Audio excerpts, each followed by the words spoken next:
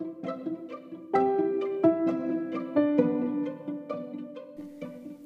this is Shannon Toller.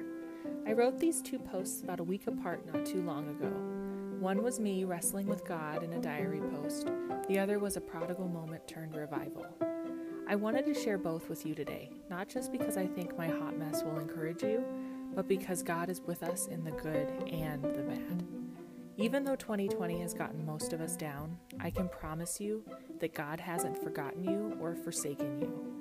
Jesus is with us always, and even when we don't feel Him or His presence, He is there.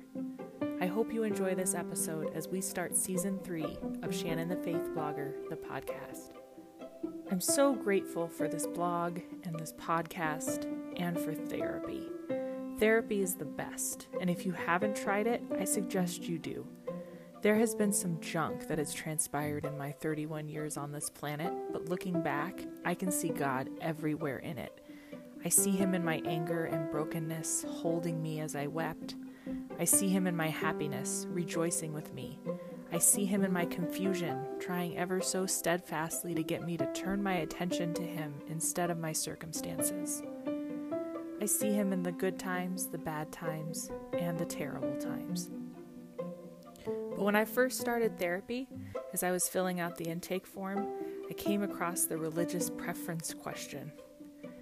And for some reason, I couldn't check the Christian box for the life of me.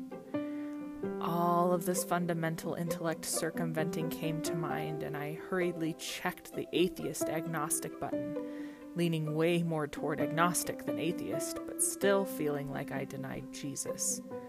I denied my faith in a questionnaire about getting better. Ironic, isn't it? But it wasn't just this intake form that has caused me to deny Him. Between a pandemic and extreme isolation, I just haven't been able to bring myself to the one with all the answers. There is someone out there who does have all the answers, my friends, and His name is Jesus. How could I have forgotten that fact for so long? How could that day have been the day that I cracked open my Bible? How could I have known what would await me in those precious God-breathed words? And sure enough, when I opened it to the New Testament and reread the exact words I've been asking myself all season, who do you say I am?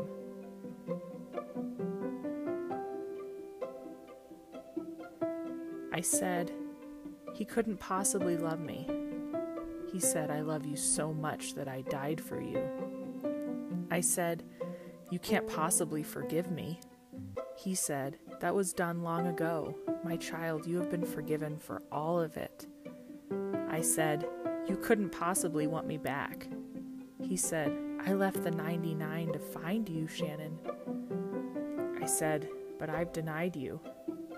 He said, Peter denied me 3 times, and yet I still love him.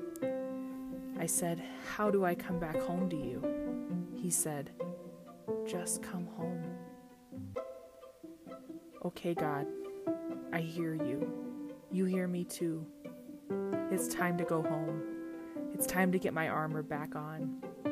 It's time to stand against the evil forces of this world. You made me a warrior, Jesus. It's time to go to war. For you, for love, for the kingdom. I'm back.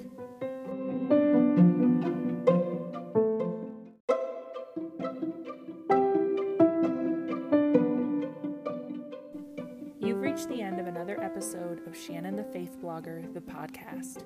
Connect with Shannon and read her latest blog at shannonthefaithblogger.com.